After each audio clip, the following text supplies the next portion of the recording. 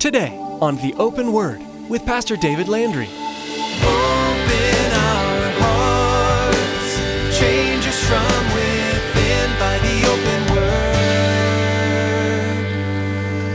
Give us ears to hear your truth and eyes to see the needs around us as we draw close to you.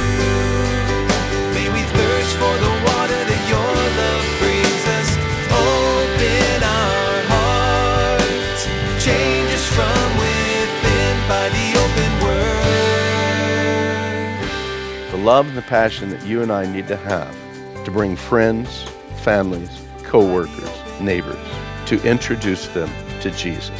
If you know Christ as your Savior, you have eternity in your heart. But if you truly know Christ as your Savior, and if you know anything about the Word of God, you know that those who don't have Christ, that setting before them is an eternity separated from the presence of God, and as the Word of God declares, an everlasting hell. Hell is a real place. It's a real place that people we know will go to forever if they don't accept Christ. Today, Pastor David will remind us that just like the men who loved their friend so much that they took him to Jesus, we need to do the same thing. There is nothing in the entire world that we should be more passionate about than taking people to Him. Jesus saved their friend. He can do the same for our friends too. Today, you still have time. One day you won't. What are you waiting for? Now here's Pastor David with part 2 of today's message entitled, Strange Happenings.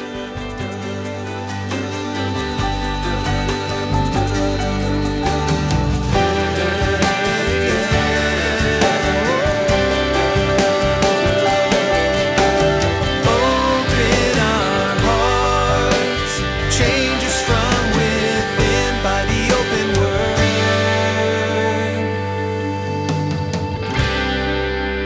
Mark tells us that they uncovered the roof where Jesus was. And I can just imagine that as they came up, they could kind of see through, well, he's about 20 feet inside the house. So we go up on the stairs and, well, it ought to be somewhere right around in this area here.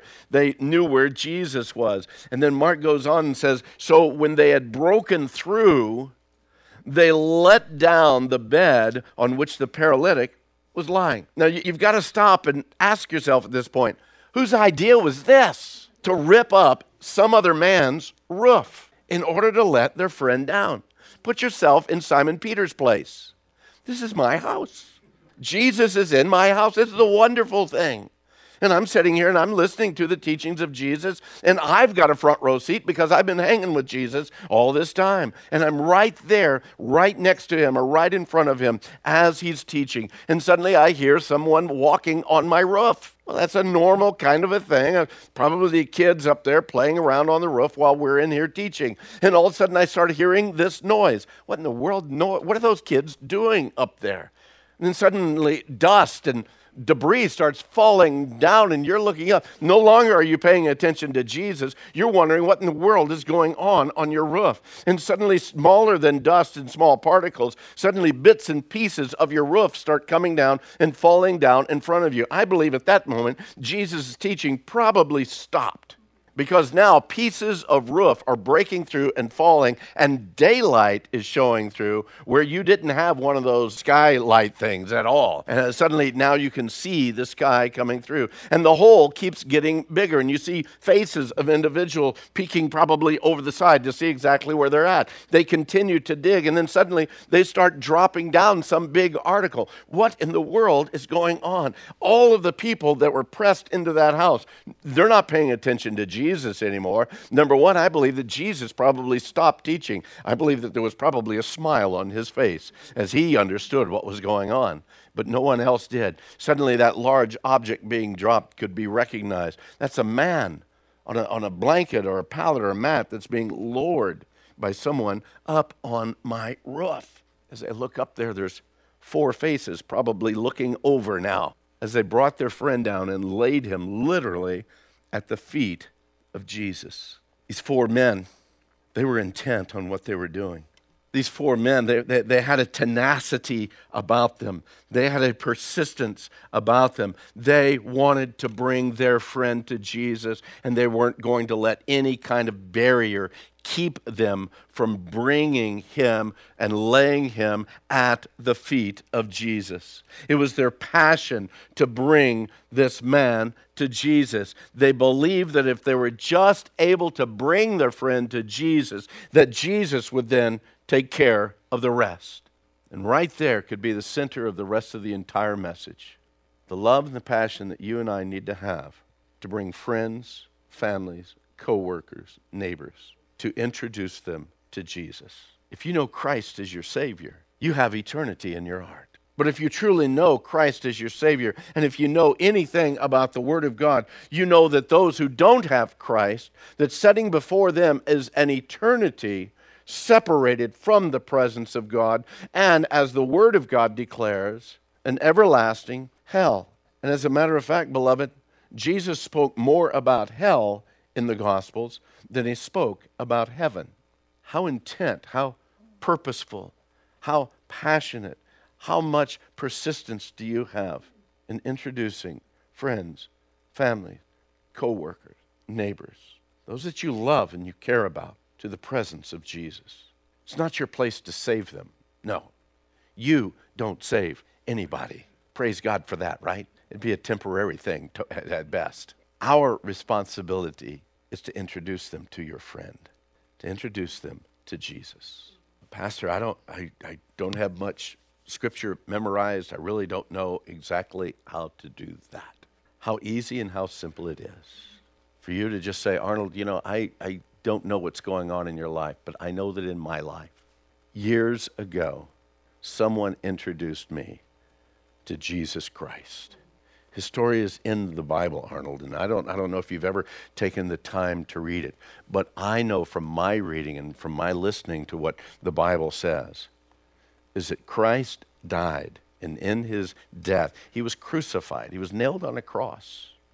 And the Bible says that because he was without sin, God determined that his death would be the payment for my sin. I don't understand how all that works, but I trust what God's word says. Have you ever read about Jesus? Have you ever considered the claims of Jesus? You see, in reality, you can share what's happened to you without ever quoting a single verse. Now, it's good if you can quote verses. I believe that it's powerful when you quote verses because, again, the Word of God will not return void. But don't use that as a roadblock of saying, well, I can't really share because I don't know any verses. Well, number one, learn verses. But number two, in the process of learning, you can still share what's happened in your life with someone that it hasn't happened to. That's if it's actually happened in your life. Did you get churched or did you get born again? You see, there's a lot of people that come to church on a regular basis that they got churched, but have never truly been born again. If you know Christ as your Savior, then you've got a story to tell. You've got hope within you that neighbor or that friend or that loved one does not have. And just in a simple, casual, easy way of bringing that one to Jesus. These guys knew that they couldn't heal their friend, but they had faith that Jesus would be able to do something. And so with everything that they had, they gathered this brother up, carried him to that house. Then in the disappointment, sold out, you'll have to wait till the next showing. They went back home and said, well, we'll do it again later. No, that's not what they did. They looked for whatever opportunity they could to persist, to continue, to press on, to introduce that one to Jesus. Climbed upon the roof, tore the roof apart, brought him to Jesus. To bring someone to Jesus, or to introduce someone to Jesus, you also need to know this. It doesn't guarantee the results. You can share who Christ is with a multitude of people, and they will not receive it. It doesn't guarantee the results, but you know what? It's not your responsibility. Your responsibility as a believer is to share what's going on in your life with others. Luke tells us here in verse 20, he says that when Jesus saw their faith, and I believe that's the faith of all of the men, then he said to him, the man on the mat, he says, man, your sins are forgiven you. Now, I'm not sure what these men expected this rabbi to say to their friend as they went through all of this trouble to bring him up on the roof, tear the roof apart, lower him down. I'm not sure what they expected to hear, but I believe that probably caught them by surprise. They were probably wanting Jesus, first of all, to say, hey, you're healed, get up and walk. But Jesus said something really peculiar here. He says, man, your sins are forgiven you. And the word that he spoke suddenly brought this whole situation into a whole other realm, the realm of the spiritual rather than just the physical. Was it this man's sin that brought this particular calamity into his life? We don't know for sure, but we do know that Adam's sin brought death into the world. And we do know that our own personal sin impacts our lives both physically and spiritually. We know that, we understand that, but we don't know this man's situation. But this we do know. Jesus sees a spiritual need in this man where the rest of the world saw only a physical need. And I don't know about you, but I've seen in my own life so many times when what I thought was a purely physical problem, a need in my life in a physical way, that actually was totally different. It was a spiritual problem that I was dealing with, much more than a physical problem. Either my own spiritual life needed to get back on track, or my focus needed to get off of my circumstances and needed to be refocused on Christ. Most often, those things in our life that bring on those feelings of anxiety or fear or some kind of coming calamity in our life, again, seemingly primarily physical issues. It's a financial thing. It's a relationship thing. No, it's a health thing. It's not a spiritual thing. But in reality, when it all comes down to it, as believers, it is a spiritual thing. It's a spiritual thing that, again, we need to get our faces and our focus off of our circumstances in order that we might be able to look to the truth of who God is and place our trust and our confidence in Him. No matter why that calamity is in your life, no matter what the calamity is, if we can get our eyes and our focus off of our situations and on to Christ, He has the power to heal them, whatever that situation might be.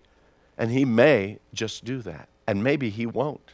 I'm not going to come up to you this morning and say, hey, if you just have enough faith, it'll take care of it. No, that's not necessarily the case, because there's things in life that God is working differently in your life than He is in mine, or your life than He is in yours.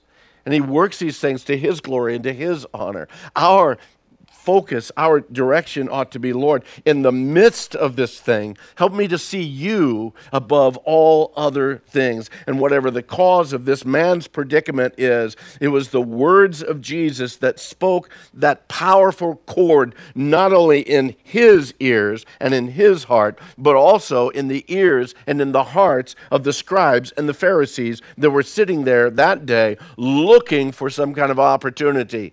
Says in verse 21, the scribes and the Pharisees, they began to reason, saying, who is this who speaks blasphemies? Who can forgive sins but God alone? And whether they were looking for a weapon or a statement or an action of Jesus, they thought that they found it here. They thought that now we've got him. Now we've got him in a corner. And apparently, they didn't speak it loud enough that, again, the crowd would hear, or even that Jesus would hear. But I would imagine that their body language probably spoke in volumes. I believe probably at that point in time, when you hear the teacher, that rabbi from Nazareth says, your sins are forgiven you, I can just imagine those Pharisees, their eyes as big as saucers, their mouths wide. Did he say what I think that? That's blasphemy. Only God can forgive sin.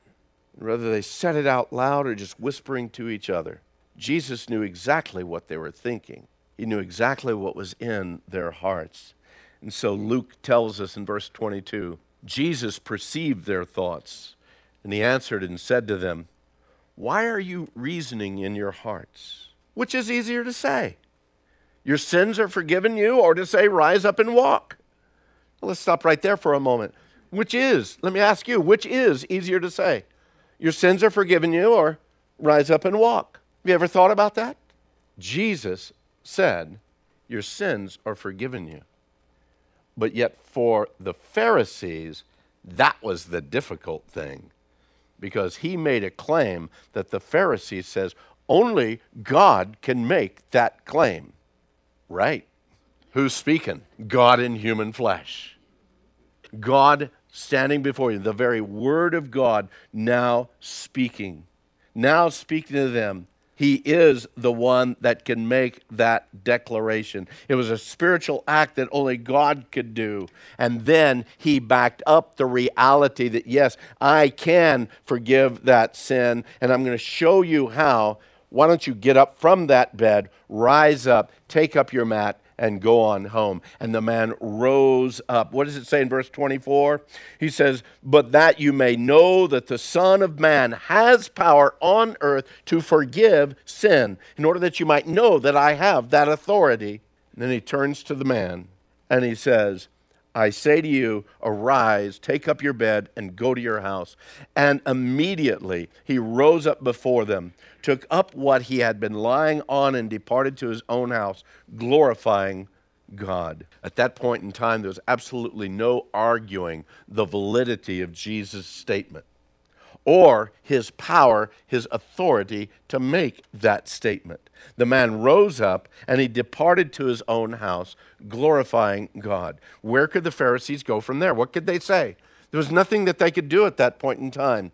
Not only did he say your sins are forgiven, but he also healed this man who had been paralyzed. And again, we don't know how long he had been paralyzed, but we definitely know he was paralyzed, and he got up and he walked and he went home. And Luke tells us in verse 26, and they were all amazed and all glorified God and were filled with fear, saying, we have seen strange things today. Now, I've got to stop here, and I'm thinking when it says they were all amazed, does that include the Pharisees? Does that include the scribes, that they were glorifying God? They were filled with fear? In my own mind, I think not. I think that these guys were so blinded to the truth that even for them, they were probably disgusted. There were probably curses, foiled again. You know, kind of an attitude and understanding that, oh, we thought we had him, but then he heals this man. What can we do at this point in time? They were all amazed, all glorified. I believe the multitude of the people that were there, outside of these scribes and Pharisees, they were amazed. They glorified God. They were filled with fear. And you look at that word fear. That's not fear of God. That's a godly fear.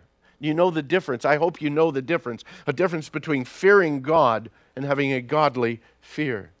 We don't come to God shielding ourselves, trying to live our lives hopefully in a way that we're not going to get whacked from him because we took the wrong step here or the wrong step there. That is having fear of God. But having a godly fear means that we can walk our lives in a way that we just want to honor him. We want to glorify him in our lives. We want him to be pleased in our lives, not because we're fearful that he's going to whack us, but because of our great love for him. There's a world of difference between fearing God and having godly fear. It says that they were all amazed. That comes from a Greek word, ecstasis. Ecstasis, it means, again, that idea of bewilderment, the displacement of the mind, even going into a trance. They were like, oh, wow. It's where we get the root word for our word ecstatic. We're just absolutely blown away by what happened. Son of Man has power on earth to forgive sin. Take up your bed, go to your house. The man actually immediately rose up. He departs to his own house. Who among us wouldn't be ecstatic if we saw something like that happening before our very eyes? It was an amazing thing to behold. And they said to themselves, we have seen strange things today. That's probably an understatement, isn't it? We have seen strange things today. I'm going to go out on a limb and probably maybe upset some of you or maybe frustrate some of you a little bit this morning. I don't apologize for it. I'm just giving you fair warning. There's so many fake healings and fake works of God in the world today. And all you have to do is watch some of what's called Christian television today, And I believe that it sickens God by, again, the shenanigans and the theatrics that go on there. And I believe that it also lessens the reality and the truth of that power of God that really does work and move. Is God able and willing to heal? Absolutely, to the uttermost, both physically as well as spiritually. But does everything we see on Christian TV verify that God does that? No. No, I believe that a whole lot of that, in fact, I would say probably most of that, is shenanigans and sideshow. I believe it's a deceitful work of the enemy, because the world looks at that stuff and says, you guys are absolutely nuts to follow that. I don't mind being a fool for Jesus. I don't mind that at all. I'll be a fool for Jesus anytime, at any place. But I don't want to be a sucker either for shenanigans and for theatrics. I believe that God is more than able to heal. I believe that we can go to him in faith, believing that he will do that. And sometimes he does heal. And sometimes he chooses not. And we touched on that a couple of weeks ago when we look at Paul in his life. He says, man, I asked the Lord 3 times to remove this thorn in my flesh. And the Lord told me at the end, hey, you know what? My grace is sufficient for you. I'm not going to heal you of that. My grace is sufficient for you during that time. I was sharing with someone else this last week that does everyone get healed supernaturally? No. Is it because of lack of faith? Absolutely not. It's because it's the choice and it's the work of God. Paul writes to Timothy and tells Timothy, I know you have stomach problems. You need to drink a little bit of wine, Timothy, to help out in that stomach problems. Now, that's not an advertisement or a publicity to go out and buy a pint or a quart or whatever this afternoon. What he's saying is, take this to help your stomach. So who doesn't have enough faith? Paul or Timothy? Paul, if you had enough faith, you could just speak and Timothy would be healed. Timothy, if you had enough faith, God would just heal you of that stuff. No. Paul tells Timothy a very practical thing for that time and place. And we see this throughout the scripture. But beloved, when God moves in a life, it is amazing to see, whether it be a physical healing or a spiritual rebirth. God is about the business of you and I being changed, being brought into his kingdom, being strengthened in his kingdom, in order that we, when we either come together as the corporate body of Christ or as we on an individual basis in our own quiet and private times, might come before him seeking his face, seeking his blessing, seeking his move in our life, that we ourselves would come away from that amazed, that we ourselves could come away from that glorifying God, that we ourselves might grow in that godly fear in our lives, that we in our lives might see and expect events to happen within our lives that are beyond our own belief, beyond our own expectation. And my question to you this morning, when was the last time that you felt or experienced Christ in that way? Luke tells us that the power of the Lord was present to heal them. I'm going to tell you this morning that right now here in this place, the power of the Lord is present to work and move in your life where your greatest need is this morning. And he desires to do that. He desires to reveal himself to you in a powerful way. But are you a vessel that's able to receive it?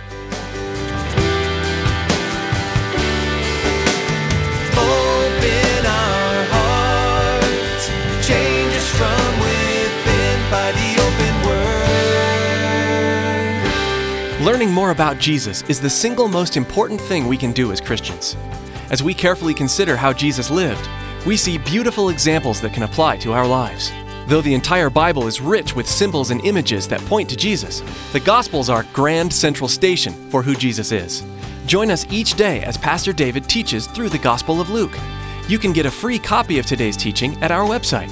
Simply log on to theopenword.com. That's theopenword.com. Although the Open Word is a huge blessing, we pray that it's not your only source for the teaching of the Word of God.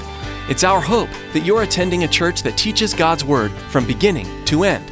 Here's Tracy with more information about our service times here at Calvary Chapel, Casa Grande. Maybe you're listening right now in Casa Grande and you don't have a home church. We want to take this time to invite you to join us for worship. We meet Sunday mornings at 9 and 11 a.m., at 6:30 p.m. every Wednesday and Saturday. For more information, call us at 520-836-9676. That's 520-836-9676. Or log on to theopenword.com and follow the link to the church website. Thanks, Tracy. Well, that's all the time we have for today. You've been listening to The Open Word with Pastor David Landry. Please join us next time for the next edition of The Open Word.